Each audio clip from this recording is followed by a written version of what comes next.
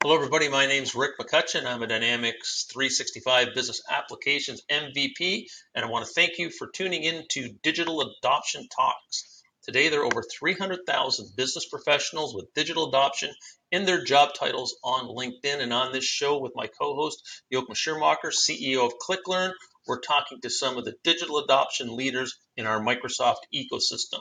This week, we are thrilled to be talking to Chris Gherardini from Turnkey Technologies. Chris, you've got over 25 years of experience leading your partner organization. Chris, we'd like you to introduce yourself and tell us a little bit about you and your organization.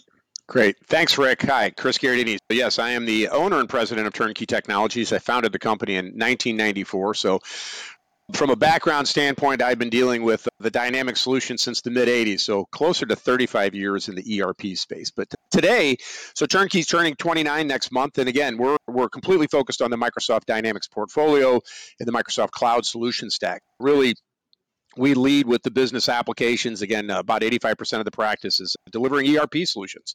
Dynamics GP, Dynamics Business Central, Dynamics Finance and Operations, and then the remainder of the practice is really the customer engagement platform, aka CRM, and then Power Apps, Power Platform, and certainly Modern Workplace and Azure. So we support the entire ecosystem of the business applications for the organization.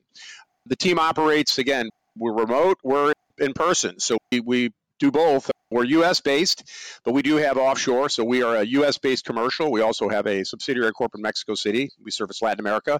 We do transactions in the U.S. and Europe. So we're quite busy. So again, focused on medical device, manufacturing, defense contractors, professional services. So it's a lot of fun, Rick. Like I said, I've had a great ride and I'm still enjoying it. So thanks for having me today. Okay, thank you, Chris. Jochen, would you like to say hello and add anything?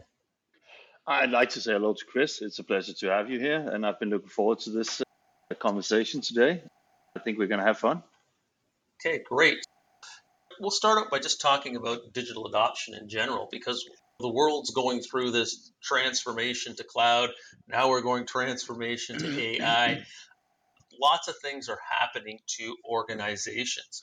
So many organizations are pivoting, as Chris, you were saying, to more of a mobile workforce where we're not sitting together, we're not meeting quite as often. How do you think organizations are coping with this change that's really starting to occur now, but really started to rev up 3 or 4 years ago? There's, I would say, continuous evolution. So as what we saw happen in the early portions of COVID, and there was a lot of scrambling in 2000, but instantly in March of 2020, everybody didn't come back to work. And so even in our organization, we had a building full of people, and you think about the reaction to that. Now, fast forward, it's been 3 years. Wow. A lot of evolution in thought processes around, are we all remote? Are we hybrid? And again, but as that evolution continues, people have pivoted on tools, and they've pivoted on policies, and they've pivoted on trying to build culture. So there's a lot of challenges. I could talk about a number of those points. Which one's the best one to dive off on? So the emergence of new tools and new markets. It's interesting how people do pivot, where 3 years ago we couldn't think about this, and now all of a sudden it's part of life. Remote tools, remote video conferencing. Even before that, people didn't have cameras on. There's a lot more visibility and transparency into how people look and interact with each other.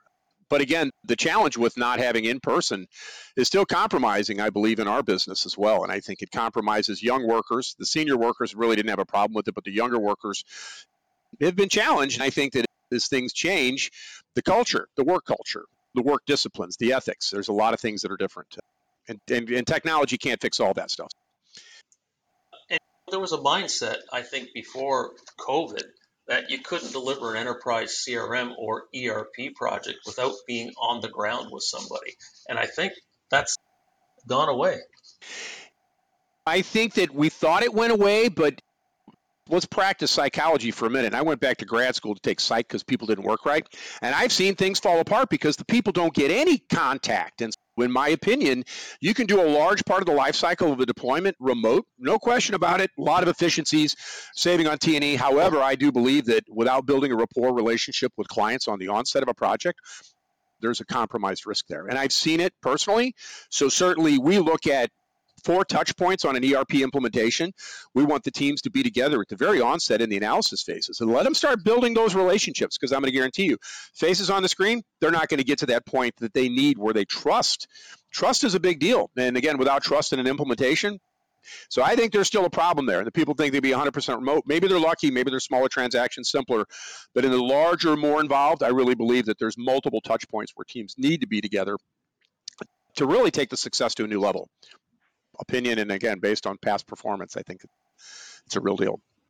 Great. Jochen, would you like to add anything to what Chris said? Yeah, I agree.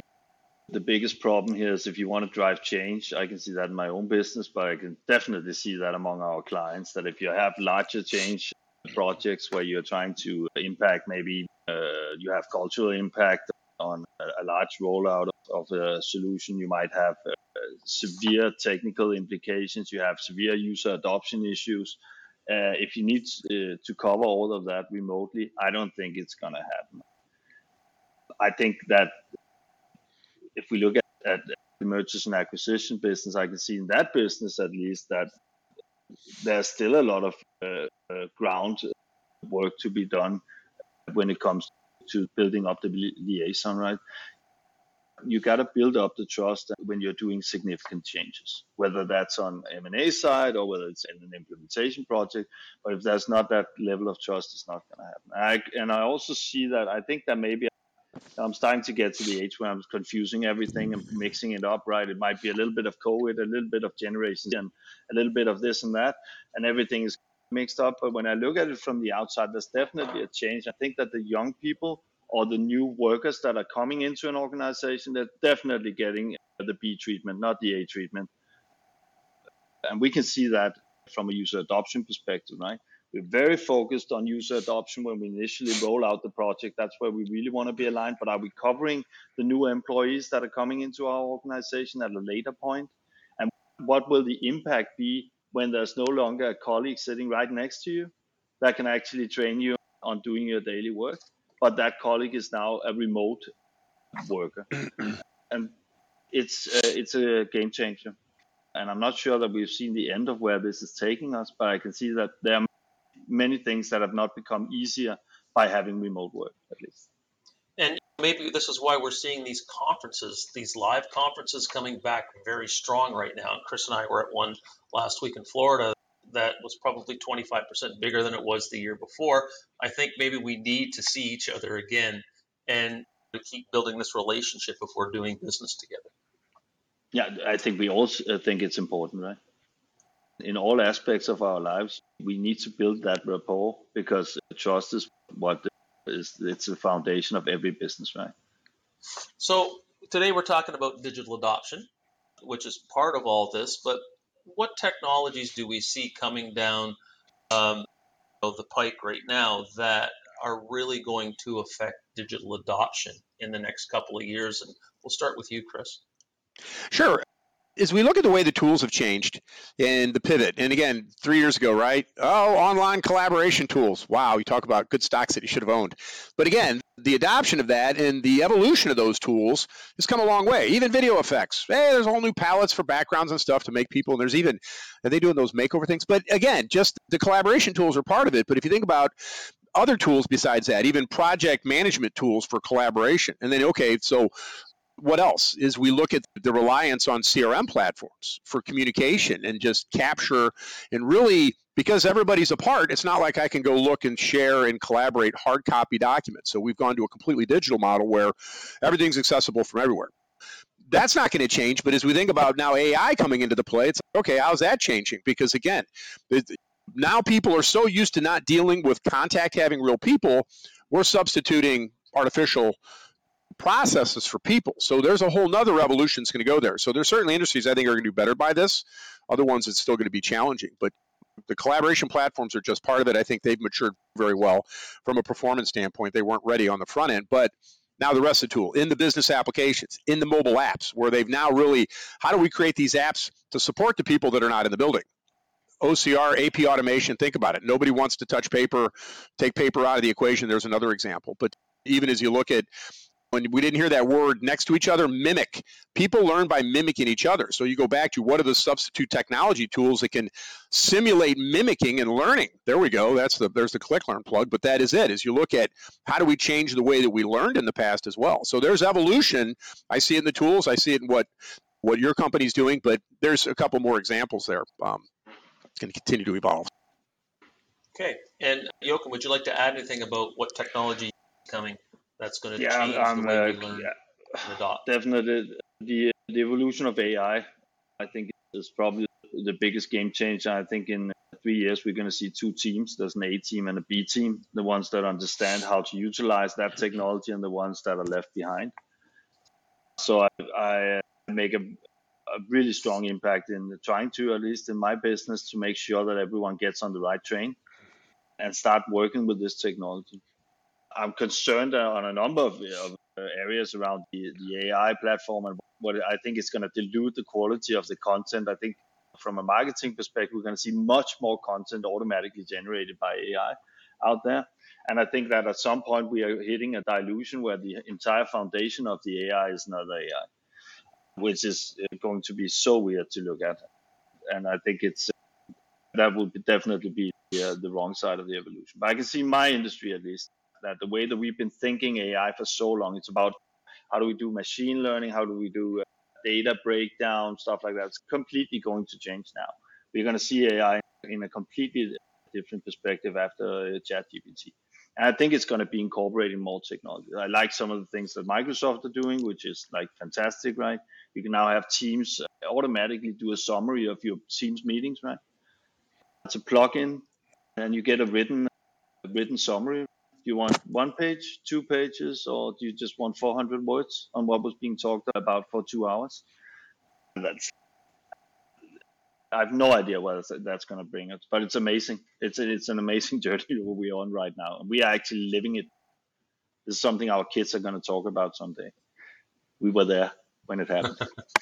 And it's going to get interesting about what gets recorded, right? So I think people are going to be more careful. I think people are going to say, hey, you need to ask permission if you want to record. I think a lot of these technologies are coming very quick, but I think they're going to sprout a whole new set of rules and a whole new way that we engage with people. Chris, would you like to add anything? And the next question I have for you is really, what's the role of the Microsoft partner in this future? Sure. Yeah, just a couple comments. I think that people will lose skill sets in that evolution. People forget how to do things, and I think that's one of the risks. And I think the other thing, that the opportunity that's out there, Rick, in terms of technical products that should come into market, and someone may jump on this, is filters. We've got a new app called Filters. Let's filter all the information, because I think your point is right, Joachim, is that it's going to be an overabundance of noise. And so people will be diluted in terms of, are they focusing on the correct content? And I think that the concept of filtering in life, it's going to be a bigger deal. Maybe that's an app opportunity out there to create filters for yourself. But the role of the Microsoft partner is just that. It's envisioning. It's visionary.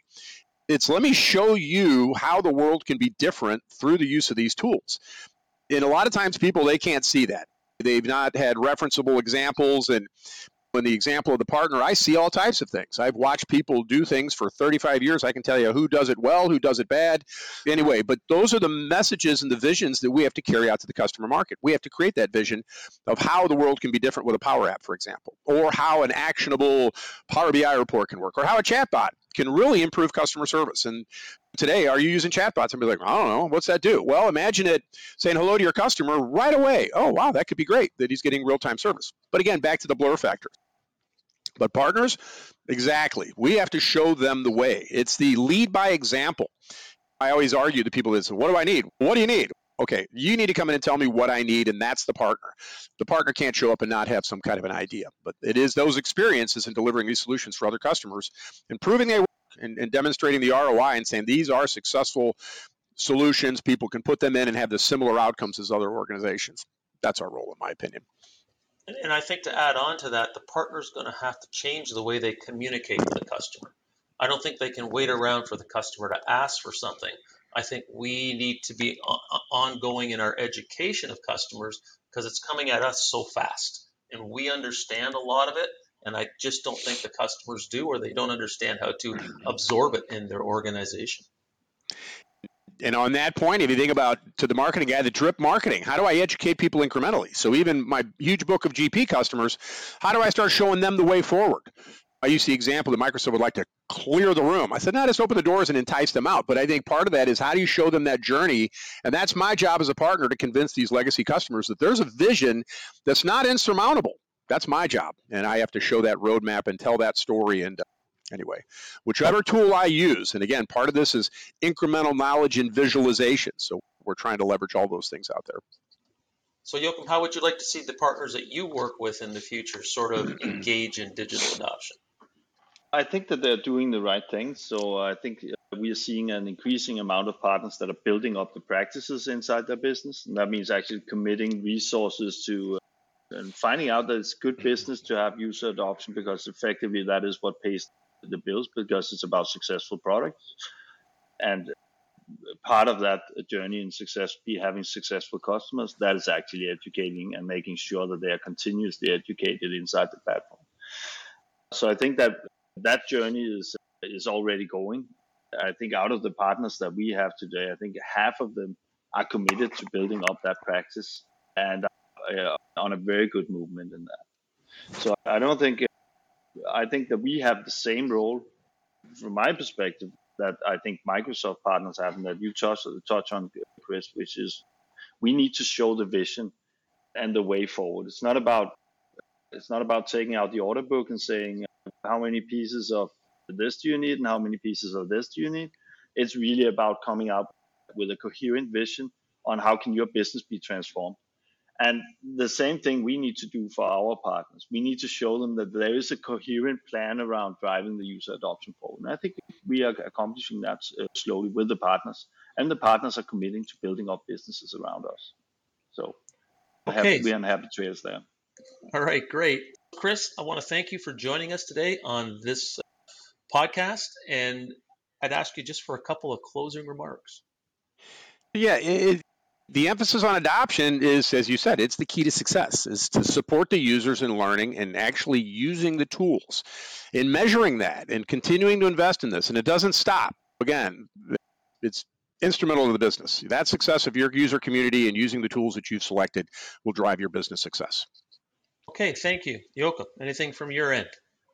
It's been a real pleasure having you, Chris. Sometimes these discussions, they take us way beyond the topic of user adoption. It's one of those days where we are just we're starting out with user adoption, ending up in AI, and talking about the psychology of working in a mobile workforce or working from home. So this has been really interesting.